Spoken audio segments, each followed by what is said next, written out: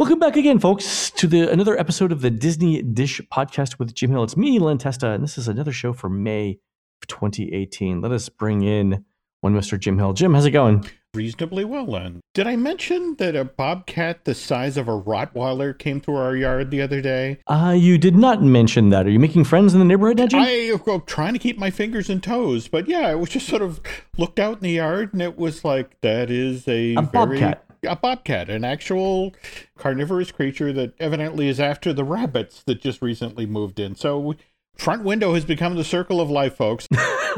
I'll let you know what happens with Scar, okay? And I don't think this is going to end well. So we're gonna have to start having these episodes sponsored by Mutual of Omaha. There we go. Wait a minute. No, isn't Jim the one who goes outside and wrestles the snake? Exactly. No. I was gonna say that. I thought that was too subtle of a joke. Isn't Jim the one that always that has to go out and like wrestle the alligator? Okay, I'm gonna be over here. All right, Jim. You had mentioned a couple of new things that have happened in the parks recently. One of them is this new set of tickets that Disney's selling in Walt Disney World, where it's a one-day pass, but it comes with pre-selected fast pass options. Yeah, this just literally just bubbled up. Of course, the theme park enthusiast community hates this idea because, again, the whole notion of fast passes, you picking, you personalizing. Yeah, so this is a ticket, and it comes with 3 pre-selected fast passes. And none of those fast passes, as you can imagine, are things like Flight of Passage or Space Mountain. No, there's I want to say Small World and like the Carousel, but at the same time, you gotta give Disney credit because there's just a group of people who, when facing down the barrel of a Disney World vacation, is like, fine, whatever, I don't want to think about it. And the notion of you buy your ticket, your one-day, one-park ticket, and it has fast passes, and that's that thing those people talk about that's supposed to be so wonderful, and hey, it comes with it. It's the theme park equivalent of the Lazy Man lobster. Where the lobster's already split for you, and there you go. The fork is already stuck in the meat. They've already put butter on it for you. So I get it. I really do, because not everybody is ambitious enough to actually do what you do, Len, which is skin the cat as elegantly as you do with the Lines app and all that. But it really doesn't speak well of the theme park going public that Disney did the research and, oh yeah, there's definitely a market for this. People who want to do nothing in advance. It's just, let me buy my ticket, here are my fast passes, and I go to the park. There is a certain segment of the market that just shows up and expects to have a good time. And let's remember a couple of other things. If you show up at a Disney theme park for a one-day ticket and you did not buy that ticket in advance, you're paying $20 more than if you had bought it literally on your cell phone in your car in the parking lot, because Disney does that. Why do you think Disney is doing this? So on the one hand, it could be that Disney knows that people who are showing up at the parks without tickets in hand probably aren't going to be familiar with FastPass because they've already broken a couple of the sort of the cardinal rules of planning that most people would have taken advantage of. Do you think this is Disney recognizing that these people may need some assistance, and by pre-packaging the FastPasses for them, it makes their life a little bit easier? I mean, they could have just sold the ticket and not mentioned FastPass at all, right? I just look at this, and this is Martinizing. You're dry cleaning, and oh no, of course you want this. It's like, well, okay. It's the undercoating. It's the automobile undercoating. Yes, of the, that's it exactly. I mean, world. It's the upcharge that. Well, all right, that's 3. I get 3 fast passes. Well, that seems reasonable. Yeah, that's one explanation of it. I think that's fairly reasonable. The categories that Disney gives for them too allow the families to pick and choose the things that sound good to them. So you're right. One of them was, and I forget it, it was like, storybook fun. And it was Small World, Enchanted Tales with Belle, and I think something else. But there was another one that was like Buzz Lightyear, Tomorrowland Speedway, sort of a more adventurous one. None of the premier attractions, no tier 1 attractions, I think, in any of the parks. So no mountains, no Flight of Passage, nothing like that. I think the Navi River Journey might have been in one, but I don't remember. Wow. Okay. The most benign explanation is that Disney's going out of their way to help people who look like they need the help. I can accept that. Okay. I have a dark side, Jim. The dark side of me is looking at this as Disney testing different price points for FastPass, right? Like perhaps that you buy a ticket and it's a one-day ticket and it comes up with these sort of not in high demand fast passes, and that's your base ticket price. But for, let's say, an additional $20, we'll throw in a mountain. And for $40, we'll throw in all the mountains or something like that, right? You can see how the idea of tying fast pass selections to a ticket purchase leads to, what's the word I want to use? A slope that is greased? Yeah. A greased slope? Yeah. A hill with a low friction hill. What's the word I'm looking for? Slippery slope. Yes, There that's we go. it. That's it. There we low go. friction hill. So 95% of me thinks that it's Disney trying to do right by guests who are showing up. 5% of me thinks it's have you ever seen that meme, Jim, where it's Kermit in a robe talking to one Kermit, and it's like good Kermit and bad Kermit, and they're talking to each other?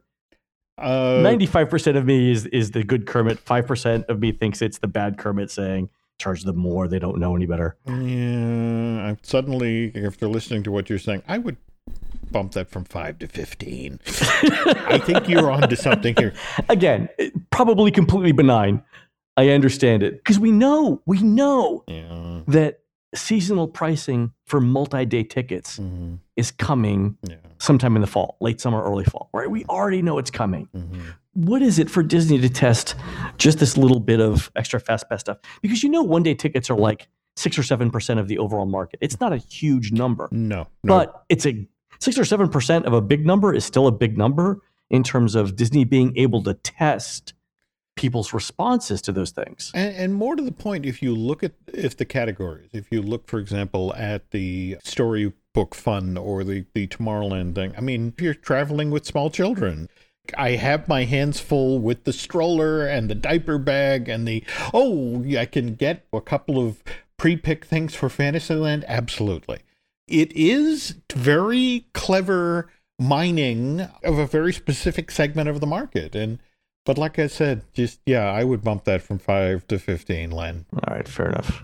All right, one other thing that happened over the weekend I think you want to talk about, and that is alcohol now available at the Crystal Palace. And speaking of mining a very specific segment, look, ever since Be Our Guest opened in 2011, 2012, this has proven to be a ridiculously lucrative segment. And to watch it gradually walk out into the park, I'm kind of intrigued at the Crystal Palace being chosen for this location, mostly because when you think about people go in there and, it's a buffet setup, a character dining, in a weird sort of way, it's kind of a self-fulfilling prophecy in that people who come in to do character dining at Crystal Palace put an artificial ceiling themselves on their time there because they're in the Magic Kingdom. And after they get pictures with all the characters and after they feel like they've gotten their fill, they're back out into the park because they want to get in as many attractions as possible at the Kingdom, the most popular park at the resort. This, on the other hand, tying this in with what you and I both know happened at Be Our Guest when they introduced alcohol, how people began to loiter over meals? That's the thing I can't figure out. We know that since the introduction of alcohol in the dining plan, that it's taking people longer to get through their meals, which means there's less table turnover in each of the restaurants. And we've heard from servers who are like, my tips have gone down by 15% because I'm handling, 1 or 2 fewer tables per cycle or whatever. To be able to add that alcohol into the Crystal Palace must mean that the margins are so good on the alcohol that it makes up for the slightly longer amount it takes to service the guests with the alcohol, right? So the Disney must have looked at this and said, well, you know what? At $16 to $21 a drink, with mom and dad having a drink each, we can afford to 3 or 4 more minutes or 5 more minutes, whatever, 15 minutes per table. They've got to have looked at that and said, for these prices, we can handle the extra time that it takes for them to slug down that drink. But I have to say, from friends who worked this restaurant and both as servers and as characters, and this is the thing, Crystal Palace was never made for character dining. It's kind of a nightmarish landscape. The only restaurant that was worse for character dining was the Liberty Tavern. Liberty Tavern, yeah. That is just an OSHA violation. I mean, we just waited every day. I mean, I'm surprised the Department of Labor didn't have an office in the back. Yeah. All right. The poor server who's carrying the expensive drink through the restaurant as people are scrambling around to get pictures with the characters. And it's just sort of like, it just sounds like a recipe for disaster. But at the same time, as you just put it, the fact that this is that lucrative, it's like, okay, this is going to be an issue for our servers. It's going to be issues for our people doing the characters. I think the only saving grace here is, given how expensive alcohol is at Walt Disney World. Yeah. I don't think anybody's going to be drunkenly pawing Kanga, because who can afford to get drunk? You're saying, I'll have a gin and tonic. Now we know why he was depressed. Okay, I get it. All right, Jim, let's take a quick break. And then you've got some news about the Disney/Universal war heating up, right? Oh, God. All right, we'll talk about that as soon as we get back from our break.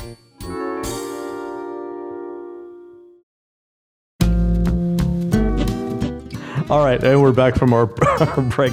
I love that Eeyore impression. I think that's going to be my new ringtone. That was great. That was great. Wow.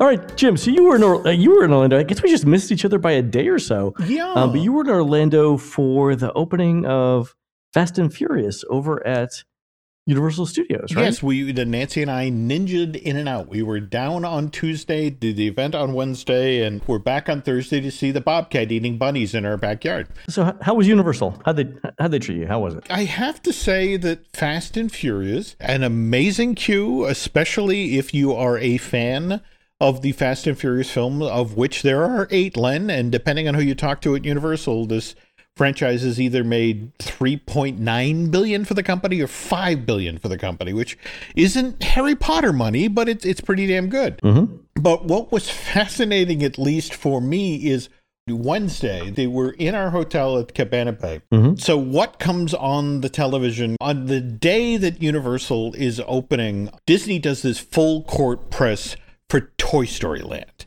Really? What a coincidence. Yeah. And it wasn't just Good Morning America, which had a 2-minute and 30-second long. Oh, right. They showed previews of the onboard ride video from Sleeky Dog. That they Dash. did. But then we jump ahead to the 1 o'clock hour, and here's the Chew. And they're previewing the food that's going to be served at Andy's Lunchbox.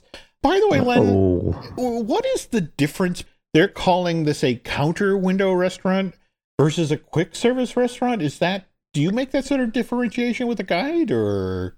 We don't. So I'm guessing that there's no indoor seating. Ah, okay. They previewed the brisket barbecue sandwich as well as the chocolate hazelnut tart, which I want to say Clinton was particularly excited about. This is Disney's Flavor Labs take on the Pop-Tart, only he's like, anything sprinkled with bacon, I will eat. And so, but then you jump ahead another 11 hours or so, and here's Nightline, which also doing the hard-hitting investigative journalism of Toy Story Land on Good Morning America as well as Nightline. They did make a point of saying, well, look, Disney is the parent company of ABC News, and put that out there. But the fact that here, at this exact moment when the entire world is converging at Universal to take a look at Fast and Furious, the fact that Disney just coincidentally on the day of the grand opening. But the funnier thing was the next morning when, so turn on the Today Show, because they're, of course, they're doing the exact same thing. It's not like anybody is completely innocent here. Here's the Today Show down at Universal interviewing Vin Diesel about the opening of this new attraction. And they go to commercial, and Disney's actually bought ad time for their Toy Story Land campaign straight out of Universal. And oh, by the way, June 30th, Toy Story Land is opening up just up the street, so play big.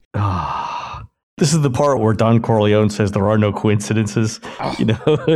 Lightning should happen to strike my son. I hold people in this room responsible. Look, having talked with the folks at Universal, just wait to see what they announce on June 30th when Toy Story Land opens up. They've kept the Harry Potter coaster under wraps, haven't they? Interesting you say that, because they just started walking out the language about that at this event. That they mentioned in summer of 2019, the replacement for Terminator 2 3D will be opening at Universal Studios Florida.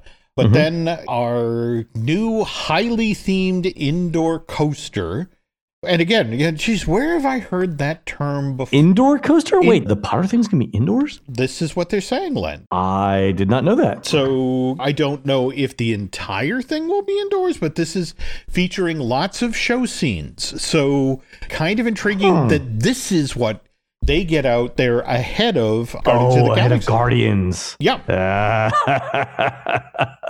the way, Jim, speaking of Disney, is Comcast also now interested in doing an all-cash bid for Fox? Yeah, that just broke today. What's up with that? Speaking of rivalries. Len, what's also happening today is the quarterly earnings conference where the entire investment community gets to talk to Iger and everybody else.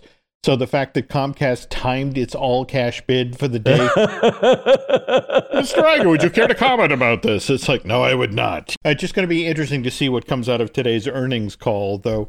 Getting back to the Toy Story Land thing, you've seen the commercial that they did. In fact, it's a series of commercials. The first was dropped back in March during the Academy Awards. The whole Play Big thing where it's... Yeah, with the bouncing ball and... Yeah, I mean, it's a very, very clever ad. I think they've done a wonderful job with the campaign, but to counter that with the campaign that Disney just launched nationally, have you heard about this? The Imagine the Magic campaign, where it's basically... Is it literally called Imagine the Magic? It's called Imagine the Magic, Len. They're just trolling me at this point, aren't they, Jim? Literally, there's someone in Disney marketing saying, let's piss Testa off. And this... Well, it used to be, there were at least 8 names on the wheel they spun, right? Now, what is it? There were 7 words, yeah. There we go. It's like they've got the same 7 sheets of paper in a hat, and they're just pulling them all out in random order, and that's their marketing campaign. Oh, God. Can't wait for the Magic the Imagine campaign for 2019. Believe the Imagine Magic. All right. Family, fam. Yeah. All right. So this is a campaign that is basically promoting, they've got this promotion going on with the Deluxe Disney and the Deluxe Disney Villas that if you book a certain package, you get 20% off, that sort of thing. But what's bizarre about this ad, 2 things just leaped out at me. All right, remember, you've got Solo opening in theaters May 25th. Yeah, Memorial Day weekend, right? It's the Han Solo prequel movie, right? Right, which, again, if you've... Have you seen that? Have you seen that yet? Oh, Nancy and I are seeing it next Monday. Oh, okay. All right, and again, this is a movie that co-stars Chewbacca. And so you would think, given how supposedly carefully coordinated the Walt Disney Company is. And again, remember, we just talked about, Toy Story being promoted by Good Morning America, Chew, and Nightline all in one day. All right, so now we go to this ad, which, again, is coming out in the same window as Solo. And they cut to the moment where this wonderful family is meeting with Chewbacca at the studios. I swear to God, Len, it looked like the Chewbacca outfit had been made entirely out of old bath mats. Like he needed a shampoo and a blowout? Yeah, but then, and I hate to be this guy, but the commercial ends, in fact, again, because they're stressing the villas and the deluxe resorts, they keep showing shots of this family at Animal Kingdom Lodge. Wait, hold on. Galaxy's Edge is at Hollywood Studios. Now they're doing Animal Kingdom Lodge. Okay, go ahead. Yeah, well, again, they also show the monorail flying through the sky, so let's not get too bogged down here in reality. All right, okay, go ahead. They show the Animal Kingdom Lodge, and then the camera tilts up and shows the fireworks display over Animal Kingdom Lodge. And it's and that's the thing. It's just sort of like, all right, No, Jim. Has anyone who produced this commercial actually been to Disney World? I gotta ask. I don't. I gotta ask. I don't. That's what it comes down to. All I can think of is this is a return to what happened in 1992, where, do you remember that there was this infamous Disney World commercial where it was like this family walks into a hotel room and mother, father, little boy, and the Disney bellhop throws open the balcony doors, and there is Cinderella's castle. Yeah. Okay, not just in the distance, like it's 100 feet away. Like you could borrow sugar from them, from Cinderella, like that close. Yeah. And this was the thing, that for the people who handled the reservation end of things for the entire 3 years that this ad ran, it was a nightmare, because it's like, I want to stay in the resort that gives me that view of the castle. I want that room. Yeah. Do you know that every morning when the Disney call center opened at 7 a.m., that was the first phone call that every single agent got? Yeah. Oh, my God. I'll bet you they handed out scripts to explain to people that, well, it was commercial. Yeah. I mean, I get it. You're selling the Disney theme park experience. Yeah. But it just, you're making life difficult for the people at the front desk. You're making life difficult for the people at the reservations. And all right. So there's a little bit of a creative license there going on with Disney marketing. It's amazing that they're imaginative on where on property they are, when they show each of these scenes, and yet the same 7 words show up in the marketing campaigns. I don't get that. It's like somebody's doing the visuals, somebody's doing the text or the copy, and never the twain shall meet. I have to tell you, from doubling back to Universal, the fact that it makes them crazy that Disney owns imagination, that Disney owns believe, that Disney owns magic. In fact, Universal has a campaign of its own right now called Be Bolder, that basically is selling the whole scenario of like, look, if you're a kid who's 8, 9, 10, princesses and that sort of thing are childish stuff. I mean, you want to go to Harry Potter and put on a robe and perform magic, or interact with a raptor at Islands of Adventure, or I'm just fascinated by the focus that we don't have magic, we don't have believe, we don't have imagine, but we can offer you Boulder, and maybe that's what you want. And Universal's been testing that marketing angle out for a number of years, because remember a couple of years ago, they started with these kids grow up, so do your vacations. I think that was the theme. Yeah. And the idea being that Disney was great for kids up to about age 8, but then beyond that, they would graduate up into the thrill rides of the Universal theme parks and the more, sophisticated adventures of Harry Potter and stuff like that. And if that catches on, that could be dangerous to Disney, who, we've talked about this, but Disney's appeal for a lot of this stuff is their target market is 8-year-old girls. If they don't want to get pigeonholed, and I don't think they will. Right, and I'm not saying that that's all of the appeal, but there was a while there where around the launch of New Fantasyland, where you had to wonder if they were thinking beyond a very specific demographic, and I think Universal picked up on that, and they've been running with it. So they're just now meeting with managers as well as advertising agencies and the like for the 50th anniversary campaign, which for Disney, for Walt Disney World. Talking with the folks at Universal is that they view this almost like it's the Marshall Plan. Oh, yeah, they're rebuilding Orlando. 2021, we will cede them that turf. It's their 50th anniversary. On sheer nostalgia appeal, we can't compete. But 2022, we will be back bigger and better than ever. Just wait to see what they announce on June 30th as everybody's focusing on Toy Story Land, because Payback is a female dog. Do you think it'll just be the Harry Potter ride, or do you think it'll be something bigger than that? They, let's say anything. It's fine. We can end the show here. There we go. Let's just wait to see what happens. Next time. Cool. All right, folks, you've been listening to the Disney Dish podcast with Jim Hill. Please go into iTunes and Stitcher and rate our show and tell us what you would like to hear next. Don't forget, we are produced fabulously by Aaron Adams. Jim, this is Len. We will see you on the next show.